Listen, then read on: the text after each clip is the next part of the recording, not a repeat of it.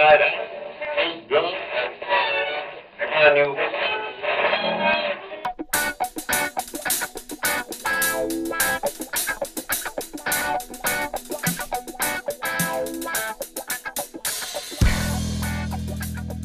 Hey everybody, thanks for sitting down with us this evening. This is the Drunken UX Podcast. This is episode number 62, where we're talking about working remotely during the COVID-19 crisis and beyond. I am your host, Michael Feenan. I'm our other host, Aaron Hill. How you doing, Michael? I feel like my intro to this show, the longer I'm doing it, the more newscaster the whole starting segment is getting. That's why I say other host. Yeah, I don't have like a nice little catchy thing. It's just like I've just kind of fallen into this very matter of fact. It's like I'm doing well. Thank you for asking. Otherwise, folks, this episode of the Drunken UX Podcast is brought to you by our friends over at NewCloud. You can check them out at newcloud.com/drunkenux. You can go check them out if you want to get anything done with interactive maps, illustrations, or tools for your website.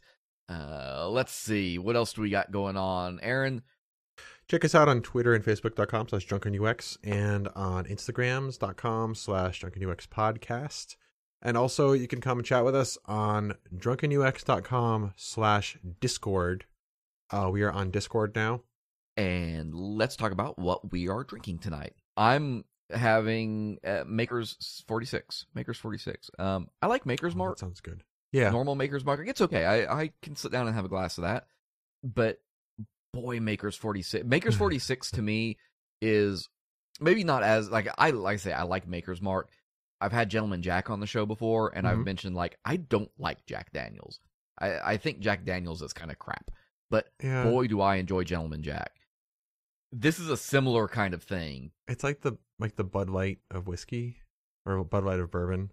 Yeah, kind of. That's going to insult somebody, but I mean, I don't feel bad about that. I mean, no disrespect to it. I've people who like Bud Light like it, and that's totally fine. It's not disrespecting it, just that it's very popular, and it's sort of an entry point into drinking that kind of. Jack is great for mixing. Yeah. And Maker's Mark is very much that way. Normal Maker's Mark is a great cocktail bourbon. Mm-hmm.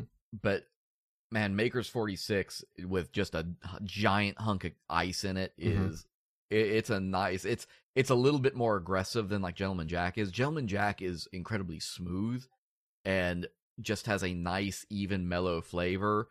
But Maker's 46 has a little bit of a kick to it. You can really taste some of that corn in it. Mm-hmm. The sweetness of the corn comes through a lot harder than in Gentleman Jack. Yeah, it is a permanent fixture in my bourbon-y side of try that whiskey. Out. Nice. I'm skipping drinks tonight. I have to run out right after the show, so got to be responsible. Sorry. Later on, I might drink a tequila sunrise, though.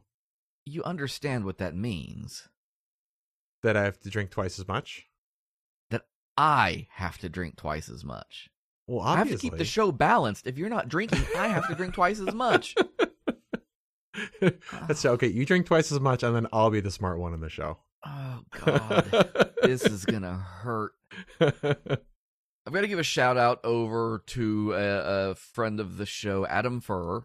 I apologize on the name if I'm getting that a little off as usual, because just once I would like somebody to be like, my name is John Smith. I can handle that. But it's pronounced Janofsky. Adam reached out to us a few weeks ago to share a tool with us that he built. And I got to looking at it, and you've maybe seen this on some of the news sites. I know it has definitely made the rounds, but it's colors.lol, LOL. Yeah. It's a nice little fun break, so to speak. It's overly descriptive color palettes. And so you go there and he's generated, I don't know how he's generated these, based on something or using, a tool to pull like triads or something like that out. But the color palettes are legit nice though. They are, I think, from a color theory standpoint. That's why I say he did something to generate these. That all of them sense. Are super visually pleasing.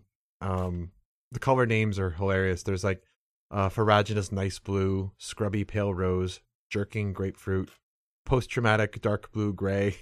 I've got two here that I think are two of my favorites. So there's one, it's a geotropic dark aquamarine, stone light green blue, and ornate water blue.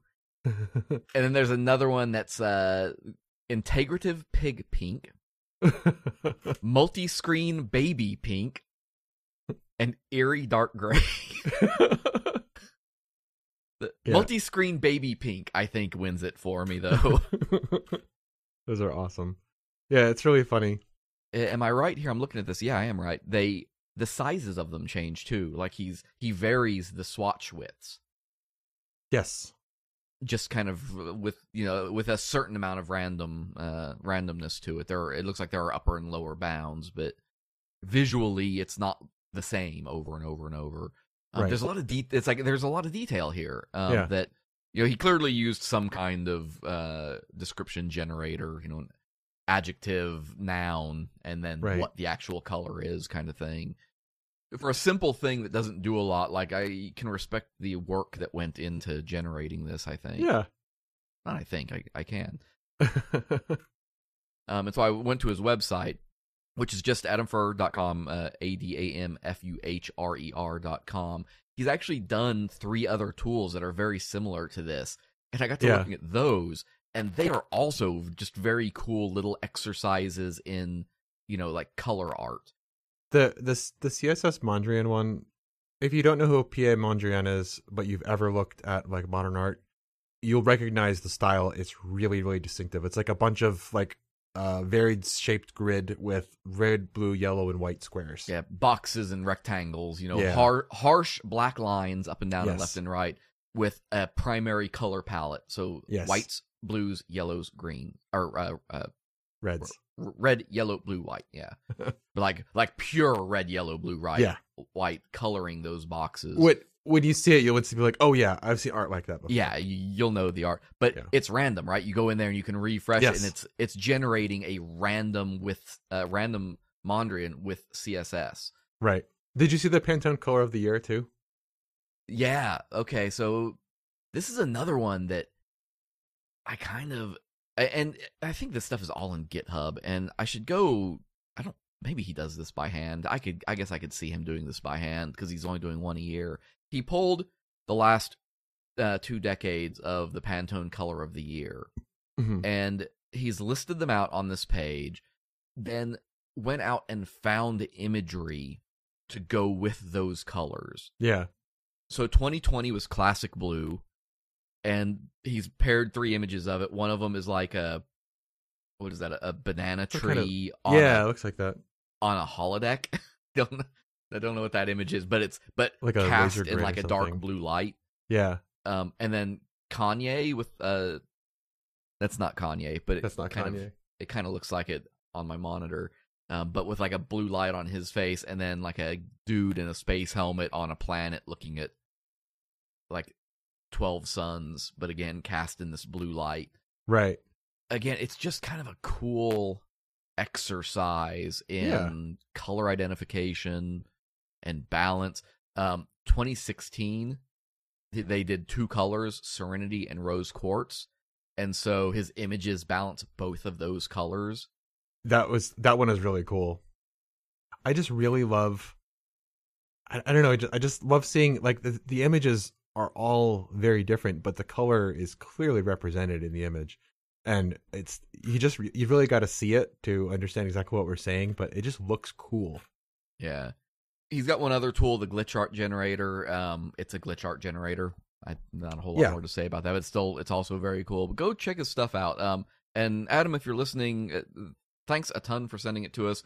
If anybody else has built something that they would love for us to give a shout out to, by all means, send it. We do read all those messages and dig through them. Sometimes we get a lot of... If you made something and you're not using it to make money, it's just like a cool thing that you made.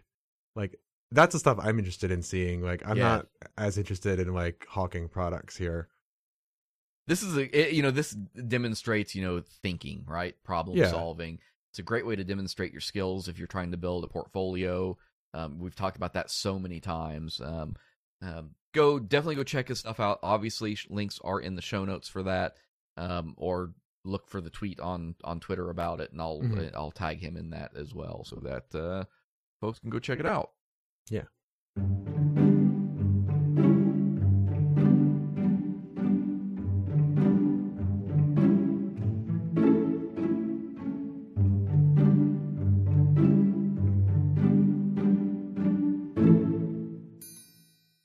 So, as of January, there's an article over at weforum.org that cites, I think it's the Bureau of Labor Statistics or one of those, that noted that only about 7% of civilian workers in the United States, roughly 9.8 million of the nation's 140 million civilian workers, have access to a flexible workplace benefit or telework. And I say that because there's a couple key notes there. First of all, a lot of places will offer this flexible workplace. That doesn't mean you work remotely full time. It means a day a week you can work from home or something like that. So that's being included in this. The number of people who work remotely full time is incredibly small. A lot of times flexible workplace policies are just like the employer either kind of testing the waters of what would it look like if we had people working remotely and can we handle that? Or also just employers recognizing that sometimes, you have stuff that you have to take care of that's outside of the office, and it's just this way you don't have to miss a day of work or anything to do it or use PTO. There's been a lot of growth in the field over the last 5 years. There's a 44% growth in the number of people who are like straight up working remotely. That's a stat from FlexJobs. I'll throw some links to this stuff if you ever want to reference it. But that still only amounts to about 3.9 million people. So compare, so that leaves about 6 million of those other people have just access to it occasionally. The reason I bring this up is, as a consequence of COVID-19, obviously a lot of organizations have switched to working from home. According to the Bureau, 29% of Americans can work from home. That's about 46 million. Yeah, so 40.6 almost million? 41 million. Yeah. But that's I did the math earlier. I didn't just do that off the top of my head. I'm trusting you on this. Like, I know you can write some mean Ruby code. I'm hoping you can work a calculator the same. The other thing, too, is that saying that 29% of Americans can work from home, it's not saying that 29% of Americans are working from home right now, because a lot of people who are remote-friendly workers, are out of work right now just because the economy slowed down. Yeah. So it's probably some number less than 29%. If I had to guess, I would say probably 15 to 20%. Yeah. I know, and I was kicking myself because I'd actually seen a stat that kind of estimated how many people are working from home right now, and unfortunately I could not scrounge that number back up. So let's pretend like it's the upper bound of 41 million for the moment, because it may even be like you would normally say a teacher can't work from home. But they are. But they are, we've sort of adapted to it. But when things go back to normal, it's not like they are going to continue to have a teach from home day, most likely. The thing that we want to get into, first and foremost, I want to just say, obviously working remotely is not for everyone. Mm-hmm. Even though it seems like a lot of people are doing it. Turn on the TV and you see all the news people, sitting in their little studies or whatever. Yeah. Everybody you talk to is talking about Zoom and this and that. I know it seems like a lot of people are doing it. One big thing I want to start off with, and this is a sticky point for me. Semantically, I do not like the phrase working from home. I work remotely. When you first brought this up, I had never considered the difference between the two, but I get it. It's a really subtle difference. Working from home is casual. Yeah. Working from home is what you do when you do it once a week or once a month. Yes. I've taken a little bit of sadistic pleasure in some of these conversations with people, because over the years, and we should mention, right, like between the two of us, I've worked from home, I already did it to myself. I've worked remotely for over 8 years, and you had 2 or 3 years. Full-time remotely 2 years. We did some flex for about a year or two before that. So the reason that I get picky about this and why I get put off by the phrase working from home is because whenever you have a conversation, before everything happened, before all the COVID-19 stuff, you'd say, oh yeah, well, I work for a company that's based out of Boston. I do all the web development. I live here. And they're like, oh, you work from home? That must be so nice. And it wasn't that it was a condescending tone, but it was sort of this sing-song kind of like, I don't know what the sentiment is that I'm trying to apply to that, but it was definitely you're taken a little less seriously, I think. I could see that. It's easy, like, when you don't have that option, it's easy to be like, ugh, yeah, exactly. You get to work from home. Must be so nice. It's used almost like a pejorative that yeah. It's just this idea that, oh, that must be so nice, and my answer was always the same, the same. Somebody'd be like, well, that must be so nice, and I'm like, try it. Yeah, it's the first 6 months is great, and then after that, it gets to be kind of hard. The isolation aspect of it is something that I don't think, like, I knew about it before I started doing it, but I don't think I really appreciated how much of a thing that would be. Yeah. And I'm not going to lie, I have taken a little bit of sadistic pleasure in seeing people's Facebook posts about, like, how much they hate having to work from home right now, because it makes me feel a little validated in this idea. And it's not, I don't say that to be mean to anybody else. My point is, working from home is hard, and it takes balance, and it takes a lot of things that we're going to talk about here in this episode to do it successfully. But more importantly, it is simply not right for everybody. It's just like learning.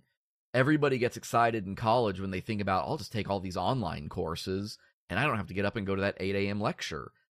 The problem is, a lot of people learn really badly that way.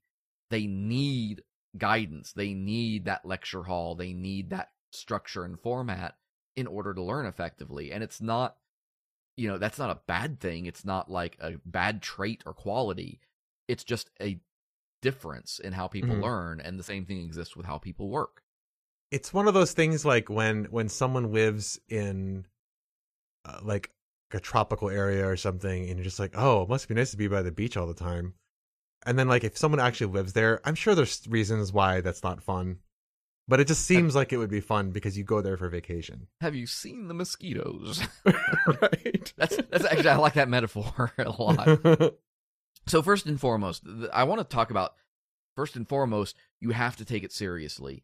And that is part of why I like distinguishing between working from home and working remotely. Right. When I say I am working remotely, it lends a different kind of gravitas to the way that I approach it, as opposed to me just saying, I just work from home. I don't sit in my recliner in the living room with the TV on while I'm working. I am not up, just working on my phone, walking the dog and stuff. Like, I am in my office at my desk doing my work. And part of taking it seriously, and you'll hear this a lot, is you're going to work. Yeah. Get up, get dressed. Take your shower, get ready. Like, if you work as a journalist or something, then getting dressed is going to be a little bit more like how you would normally get dressed, because you might have to have your recordings broadcast to a larger audience. You don't want to be wearing, like, an old college sweatshirt or something. Me personally, like, I think it's important. Like, yes, wear pants, dress, like, get dressed out of your pajamas. Whatever you might wear, like, I try to wear, like, what I would wear if I went to the store or something. If I'm just going to be in public around other people, that's the kind of clothes that I like to wear. I don't do khakis and a button down when I'm working remotely. I don't find that comfortable. Right, yeah, I'm not getting up and putting a suit on in the morning. Right, I'm throwing some jeans on, I got socks on. The one thing, 8 years I've been doing this, and one thing nobody can ever accuse me of is standing up in front of my webcam and forgetting that I am in my boxers. Like, that's not a thing that happens. Yeah. I can't do that. I have to get up. What you don't want to do, I suppose, the opposite would be, don't bring your work laptop into bed and then just like slap your alarm and then open your laptop up and start working. Like, don't do that. Don't. You want to have some structure. The other part of taking it seriously is maintaining office hours. Mm-hmm. I start work at 9 and I work until 5. Yeah. Just like I would if I was going into the office. And sometimes I start a little earlier than that, 8:30 or so. I usually jump on. But you want to maintain that office hours because it's about structure and routine. Structure and routine is part of what makes working remotely successful. Right. And if you aren't taking your hours seriously and you're sleeping in, and I will admit, I sleep in much later than the average person because my office is only, 30 feet from my bedroom. But that's purely a logistical choice. I will sometimes, if I can work it into my day where I'm still getting my full days of work around it, there's times that I will take a 20 or 30 minute power nap in the middle of the day because it lets my brain kind of reboot, it clears my head up, and I do better work afterwards. Let me ask you this, because that's an interesting point. Do you do that in your office? No, I go out. I usually do it on the couch because the couch isn't comfortable enough that I'll fall asleep for a long time, but it's comfortable enough that I can like hit that bottom point of falling asleep and losing the track of time and then rebound out. There's a psychological reason I mentioned that. You don't want your brain to associate your office with sleep. Right. Because then it will encourage you to fall asleep at your desk or, in front of your computer. And you don't want that. Like that. And vice versa. Don't work in your bed because you don't want your brain to associate being awake with being in bed. Yeah, that actually is an incredibly good point. And for a number, not just because of the association, but because, there's all this stuff about light theory and, the way blue light triggers your brain and stuff that, you can actually break your ability to fall asleep in bed the way you should normally go about it. So, and that's all about maintaining your hours, right? I maintain my hours in my office. I maintain my hours in my bedroom. One other thing with that, when you take lunch, take lunch.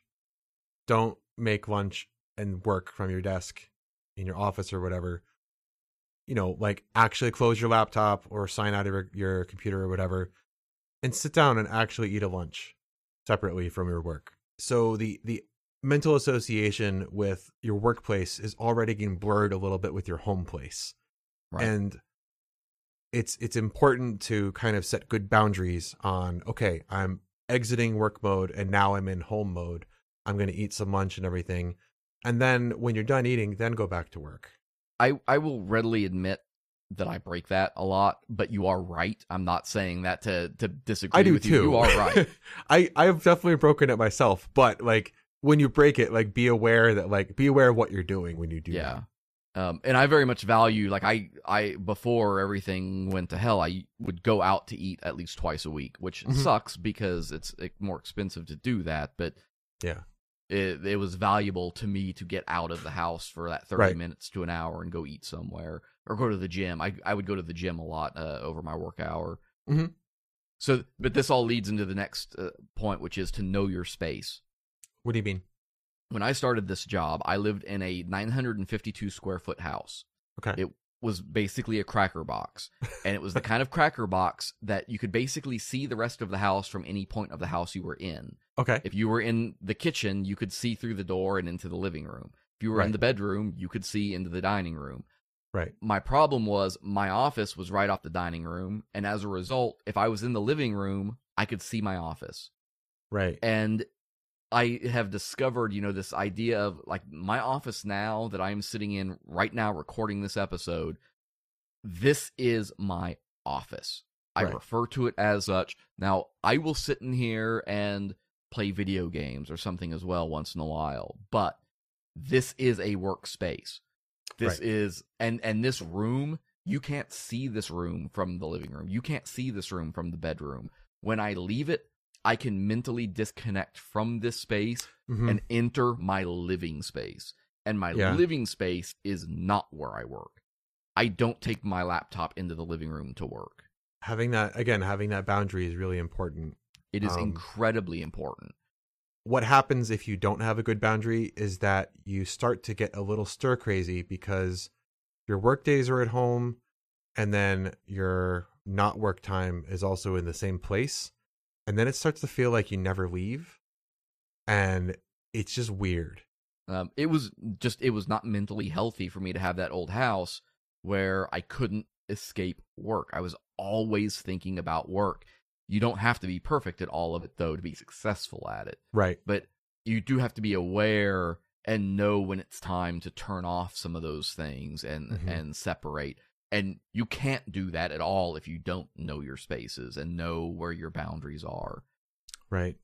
So the next part is I kind of fudge these together, but they are a little different.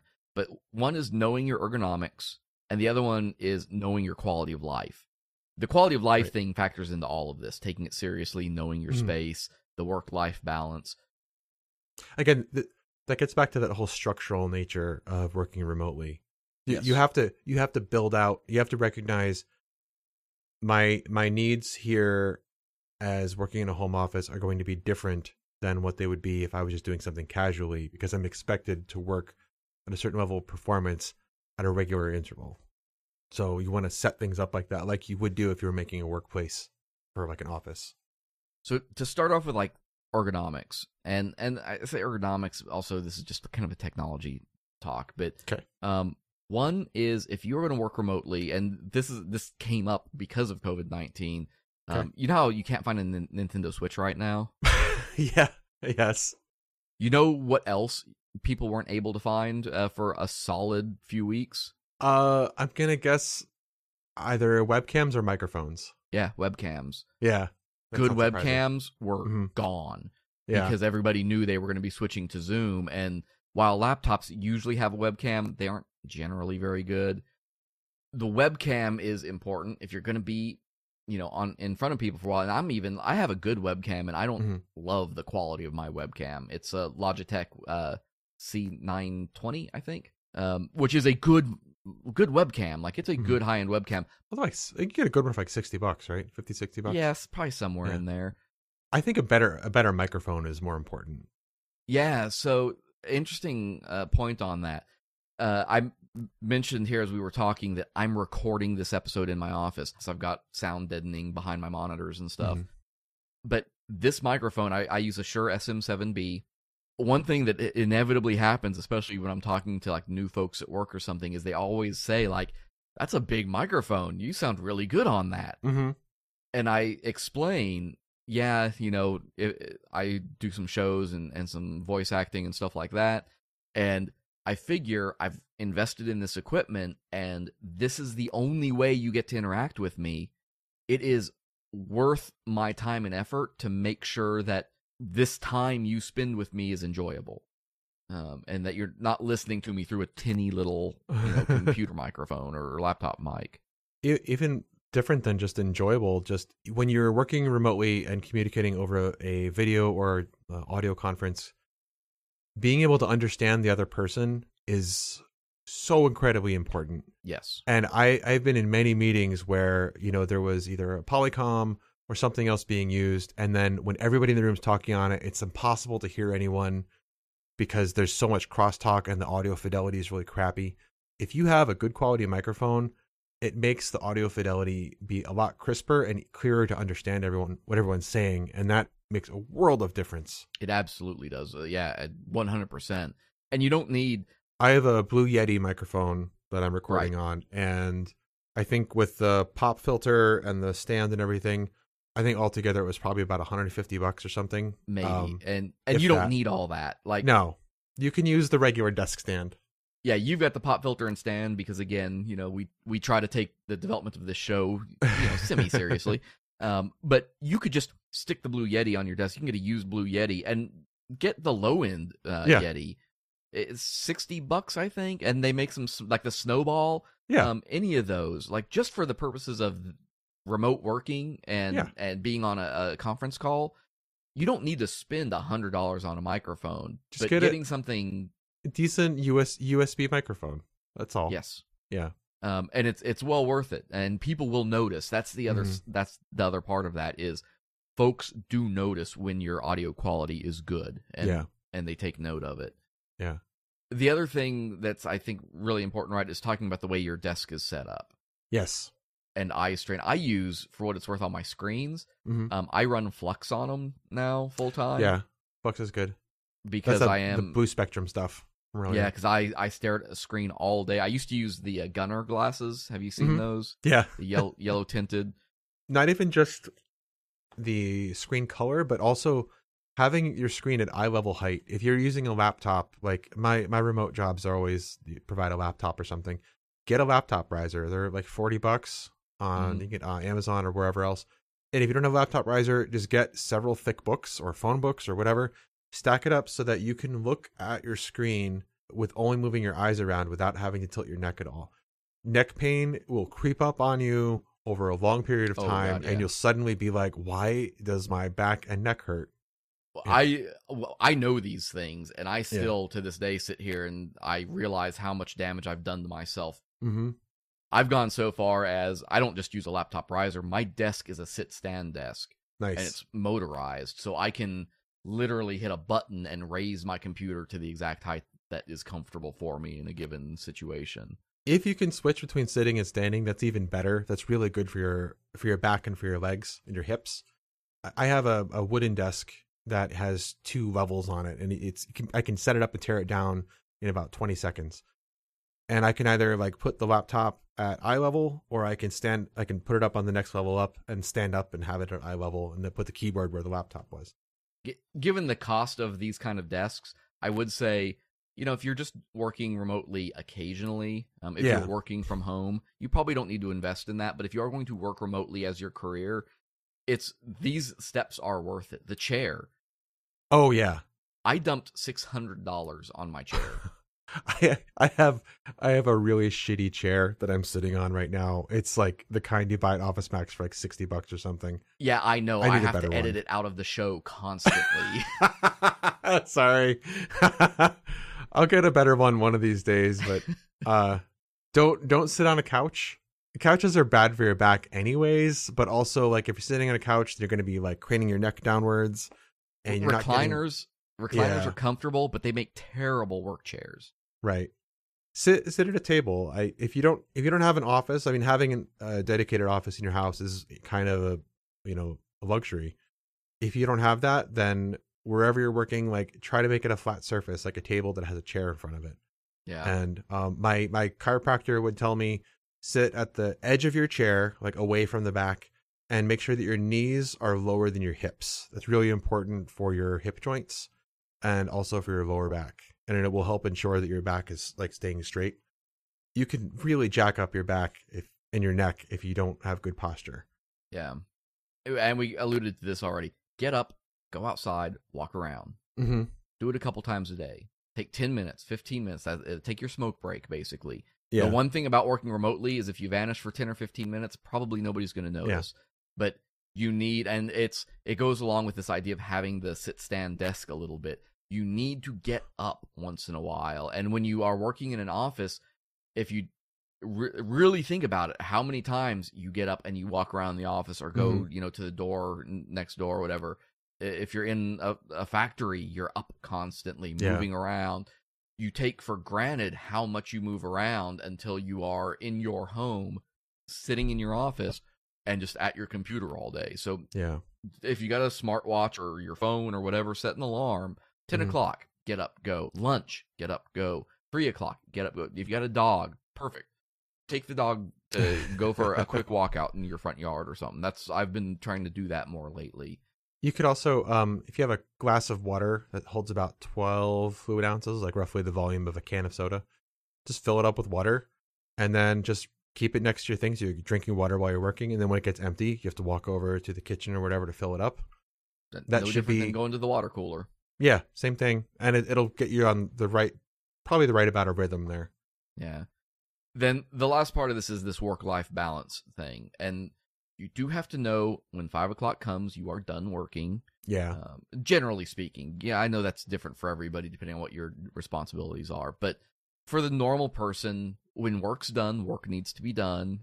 You need to be able to understand, this idea of the separation between where your workspace is, your life space is, having an office that I don't have to see when I'm in the rest of my house. That is a work-life balance decision for me. Okay, so there's this meme that you may have seen, It says, "Tired of looking at bad screen. Want to go home and look at good screen." And it's like the first part is like a guy sitting at an office desk looking at his computer, and the second one is him sitting on like his couch or bed looking at a laptop. And I mean, the joke there is obvious, but just make sure that your bad screen and your good screen aren't the same screen. Yeah. I think is the important part there. Yeah. While I work remotely, my whole team certainly doesn't. And our part of the company, we've got about 30 folks who are in our staffing technology group as a whole, and most of them work in one of our offices. As part of our transition to all of us working remotely during this time, our company has basically set up at 5 o'clock every day on the calendar. There's an hour happy hour meeting that you can go to. You don't have to go to it every day. You don't have to go to it at all. But it's there to give you some camaraderie and to help you have that casual time with your coworkers that you miss by not being in the office together. You know, remembering that human beings are social creatures. Being locked up in your house all day, working from home, and I could go on the psychology about that for a whole lot longer than this episode's going to allow. But, you know, that aspect of it is about helping that work-life balance, because you still feel engaged with those people, so that when you are finished and you leave your work for the day, you still feel like you've had some of that social fulfillment that you've been missing. That's a really good point. And if you have a workplace that's remote friendly, when I was working at Bold Penguin, they were really, really great about fostering a really good distributed culture. They would always find ways to make sure that the distributed team felt included. We used High Five for video conferencing, which was like really high fidelity video and audio. You know, if there's ever a discussion, with 2 people or 3 or 4 or 5 or however many, you hop on a video call. Getting the FaceTime with your coworkers is really important. Yeah. Yeah, and I've got to talk to a lot of people that I don't normally talk to either. You know, in my normal meetings, I interact with the people I'm working with directly, my stakeholders, my coworkers. But like I say, our team, our entire crew is very big. And a lot of them are like, our ML guys are brilliant dudes, but their work has nothing to do with what I'm doing. I'm a front-end developer. They're building products for the future of our company and all this stuff. They're incredibly smart guys, and they're incredibly fun to sit down and talk with, too. It's a very casual, but it really does help the claustrophobic nature of remote working, because that is a real thing. It is a very real thing. Also, the dehumanizing aspect of working remotely too. It's really easy to, I don't know, to just sort of feel like a robot when you open your computer, you type stuff into it, and it's just text in a box. Getting to see other people's faces and things of other humans and have real human conversations. I'm sure there's some kind of name for the psychological effect happening, but it makes you feel like a person again. So let's get into distractions, because that's one of the big problems and one of the big differences between working remotely versus working from home. When you work from home, you deal with distractions. We've all seen the little funny clips on YouTube about the kids walking into the newscaster's room and getting pulled out, and like, distractions happen, and distractions take on a lot of forms. And I'm not going to go into all of them, but I'll highlight a couple. One, do not turn on the TV in your office. No, don't do that. I actually have one. I have my battle station here. In a worst case scenario, I can have 4 screens going at once. One of those 4, though, is just a monitor I have set up to the side that has a Fire Stick in it. Okay. But it is black until 5 o'clock. Right. At 5 o'clock, then if I'm in here doing something or playing a game, I might throw Netflix on it or YouTube up on it or something like that. But it's not hooked up to my computer, but it's also never on before 5 o'clock. Studies after study have shown that we suck at multitasking. Yeah, and TV is something that draws not just your ears, but your eyes. Yeah. Music, that's why people can listen to music and work. Right. We can listen to the audio or listen to podcasts, even though, interestingly, podcast listening across the board has dropped off during this period, which I actually found really fascinating, that everybody has seen a huge drop-off in their listenership. it's worth getting a good pair of noise canceling headphones to deal with distractions. Mm-hmm. I recommend the Bose Quiet Comfort series with active noise canceling. You can either get the Bluetooth wireless kind, they cost a little bit more, or the wired kind, but you have to put batteries in them. It's little AAAs. Totally worth it. They are so good at blocking out pretty much everything around you, and the sound quality is fantastic. I've got a pair of Sony noise canceling Zons, but I really like the Bose ones better. I just got a pair of the Anker Soundcore Q20s. Okay. They're significantly cheaper than the Bose ones. And Yeah. I wanted a pair of active noise canceling headphones, but I didn't want the headphones I'm wearing right now for recording. These are my high-end headphones. I spent way too much money on them. I didn't want to do that again for noise canceling headphones, because noise canceling headphones you can't use for something like this. Right. There's a lot of reasons for that I won't get into, but the Ankers are $60. They've got great reviews, and I had never used noise canceling headphones before, so I'm going to treat them the way I talk about cruises. Yeah. I've taken 2 cruises in my life. Both of them have been on Carnival, and I understand that Carnival is considered the Walmart of the cruise line industry, but I have been perfectly satisfied with both cruises I have taken, and honestly, I don't want anything better because I don't want to know what I'm missing. Like, what I got was what I needed, and that's kind of how I'm. The sound cores. The first time I put them on and turned them on and heard the way what they did to the it just deads everything around you. I was like, oh god, this is what I've been missing in my life for like airplanes and travel and all that. The Bose ones that I mentioned, I think they're currently on the 3rd series, but the 1st and 2nd series are both excellent anyways. You could probably get them pretty cheap now, especially if you get them used. And I'll throw links in the show notes to some of these recommendations with a disclaimer that they will be Amazon affiliate links. We'll get like 50 cents if you buy one. So you'll be helping support the show if you are interested in hunting some of those down and using them. So there's another part to that, and this is a total aside, but if you were spending money on your work tools, you buying an expensive chair or an expensive desk to work remotely is no different than a police officer buying their gun. Mm-hmm.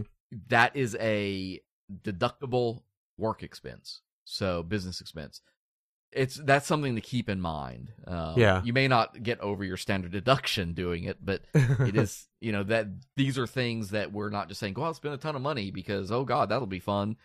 The other advantage of getting noise canceling headphones is occasionally I like to go to, not right now with quarantine, but normally I like to go out to a cafe sometimes, jump on the cafe Wi-Fi, work from there, or just go, the library, or just go anywhere outside of the house, just because it's isolating just being in your house all the time. And you don't have any control over how noisy the cafe or whatever you're at is, but you throw some noise canceling headphones on and put on some tunes you like. You may as well be in a soundproof room. Yeah. The other distraction, and we kind of brought this up already, but in a different context. You said, go to the kitchen and get yourself some water. That's okay. Yeah. But be wary of the kitchen. The thing about the kitchen is, it's going to make you unhealthy. When you're at work, when you're at your office, I'm sure your office probably has like a little break room or whatever, but it's not like a free for all. When it's your kitchen and it's full of your food and your snacks and your stuff, there can be this desire to get up and go get yourself a little snack or whatever constantly. And I urge you to resist that. A good rubric for yourself is don't eat while you're working. Just don't eat lunch while you're working. Don't get snacks and sit at your desk and eat them while you're working, because you're just going to mindlessly consume food. The only thing you should be consuming while you're working is water and or coffee. Maybe like a cookie or something. I like to have a cookie with my coffee sometimes, or like a breakfast. The modification that I will put on that is, I would say it's okay to snack at your desk, but only in the same way you would do it in an office, which is something that would fit in a drawer next to you. Oh, so, yeah. Like a trail mix or, a candy bar is certainly, I think, okay. I'm not telling you to try to be super healthy or anything. How you eat is up to you. But the thing about the kitchen is it will entice you to overindulge. Right. And it's not just a health thing. It will become something where you're realizing every hour you're getting up and wandering into the kitchen. Mm-hmm. And you'll do this subconsciously, not even looking for food. You'll get up to stand up and stretch or something, and you'll just wander into the kitchen. And there's some part of our monkey brain that I think kicks in that causes that. But be mindful. And I have that problem because my office right off this hallway that is behind my door, that's the kitchen. And so I do have to be very kind of aware that water, yes, but especially by the time afternoon rolls around, I know dinner's coming, I'm getting hungry. Yeah. I have a habit of walking in there and being like, what can I grab real fast? And in the time it takes me to sit there and think about, well, what can I grab real fast? I've burnt 10 minutes looking through cupboards or something. So it's one of those things where the little minutes that takes really adds up over time. And it's stupid, but it will, if you pay attention to it, you will notice it. We mentioned structure and routine before. I think this gets back to, like, rituals are important because they help to kind of set the pacing for your day. So when I work remotely, I'll start my day, I'll go into the kitchen and I'll brew a pot of coffee. I'll pour the coffee, and then I'll have, maybe I'll have, like, I don't know, a cinnamon bun or whatever, of some kind of small morning snack with it. And then I sit down on my laptop, and then I'll start working, and I'll have the coffee with me. That's part of my, like, morning ritual when I get started working. It gets my mind in the right frame set or mind frame. And, I'm the one who's drinking double. You should be better. Come on, smart one tonight. But I think the rituals are important. It like demarcates different parts of the day, like how your day is going to go, what part of the day you're at. It helps give you that, like, frame of reference of where you're at in their day, and it will help you avoid the, like, foraging for food in your kitchen, because that's not part of your, like, daily rituals. Don't make it a part of a ritual either. As far as communication goes, what I'm going to say is, first and foremost, any kind of real-time chat, whether that's Slack, Discord, Microsoft Teams, whatever, all of those are better than email. I don't care if you use IRC, if that's your chat of choice. Having real-time chat with the people you're working with is always better than trying to go back and forth on email and nothing else. There's a running joke at our work that our channel, my team's channel, is the most active one in our Slack because we've got people in 2 different offices and then 2 of us that are completely remote. So we use Slack constantly. Yeah. And that's important because, feedback cycles, feedback loops. We get really frustrated actually when we have to engage with somebody who doesn't pay attention to Slack, and you're adding them and all this, trying to get their feedback on a design decision or some content changes or something like that. And it's like, you open your app, it dings at you. You know what's happening. But those things are way better than email, way more immediate. Yeah. And I talk a lot about, I was a communication major in college, and that kind of stuff is really important to me in web development. And remote work impacts the way we interpret interpersonal communication at a very, very high level. And we have to acknowledge that. What I mean is, when most of your interactions are through chat and through email, you lose all your nonverbal communication. You lose tone, things like sarcasm. Sarcasm does not translate well through Slack. No. You cannot active listen. Active listening is not a thing that exists in chat and in emails. Yeah. And these are 3 very key components to how we interact with people. I'm going to disagree with you there. I think active listening is done using react emojis. So when someone is saying something and you don't want to specifically say a word back to it, or you don't have anything to add to the words, but you want to acknowledge that you've seen it, you throw the thumbs up emoji on it, or the whatever one is appropriate. That's not so much active listening as it is when we talk about things like the Shannon Weaver model of communication. Okay. Sender, receiver, channel, message. Okay. it's about this cyclical process we have. Like, acknowledging that you've heard something isn't so much the same as active listening. Like, active listening is about what we're doing right now as we talk, and hearing somebody speak. The closest we get, and this is a bad like comparison, is Slack will do things like, so and so is chatting, or several people are typing. Several people are typing. Like, the closest we get to active listening is waiting on that to come. Right. Because we can only get a message in its completion. Right. We can't listen to the message as it's coming in.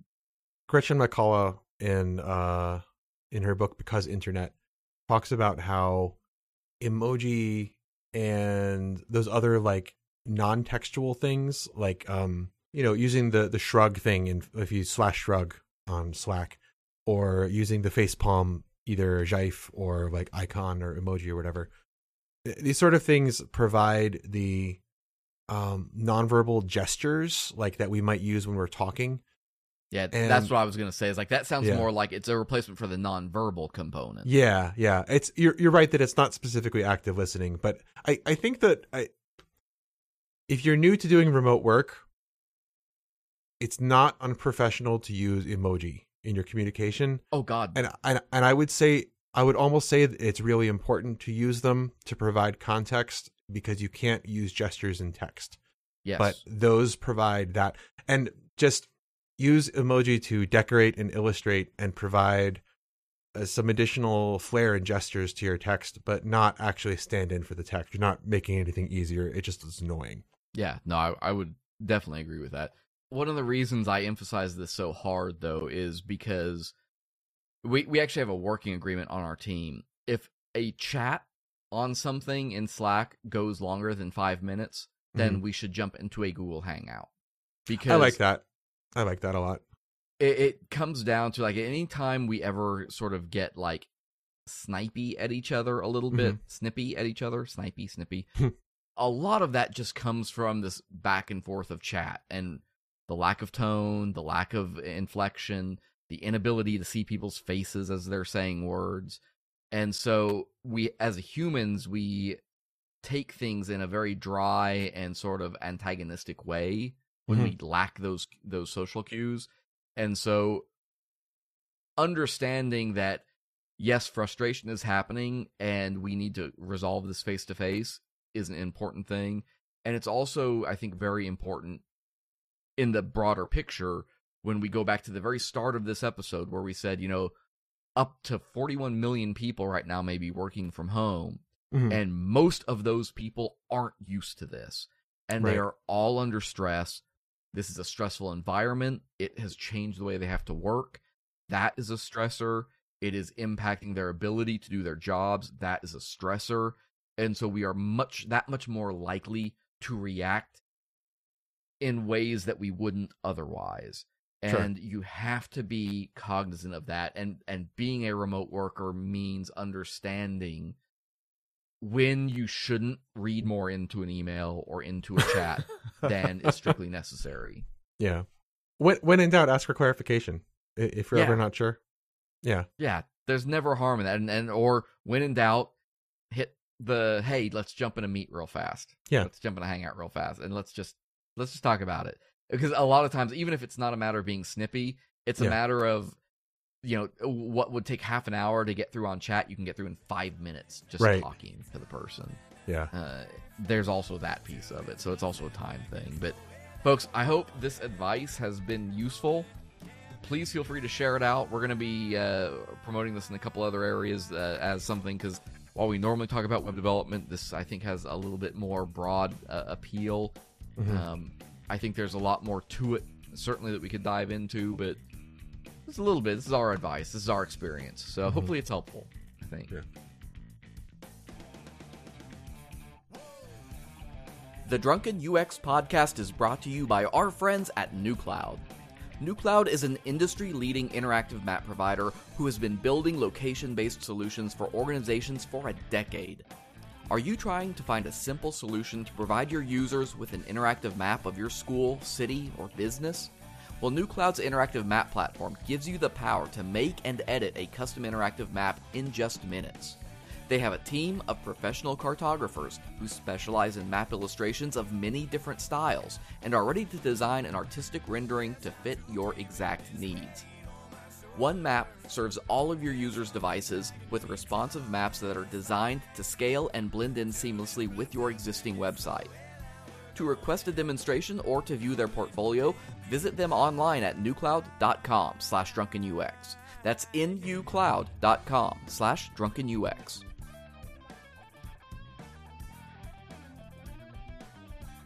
So, one other thing I thought we should add is there was a great book by DHH and Jason Fried called Remote, and it's a collection we've thrown of this out many times. Yeah, it's a collection of Fried and Hansen, Heimeyer Hansen's Medium and Signal versus Noise articles that they've written about remote work, and they just compiled it into kind of an anthology.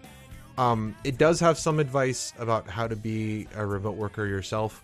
It has a lot of good suggestions about how to advocate for your workplace supporting remote work, and in particular things you should ask for and justifications you might give them. It's an easy read. It's you could read it in a day probably because it's pretty short. But it's a good resource, and I would recommend at least reading it, especially if you're new to this, and if your workplace is new to this as well. Yeah, and because I think one thing we're going to end up seeing is a lot of change in a lot of industries in terms of accommodations and things like that. And what we're going to find is there are a lot of people who are really good at working from home. What we're going to find is that a lot of people aren't good at working from home.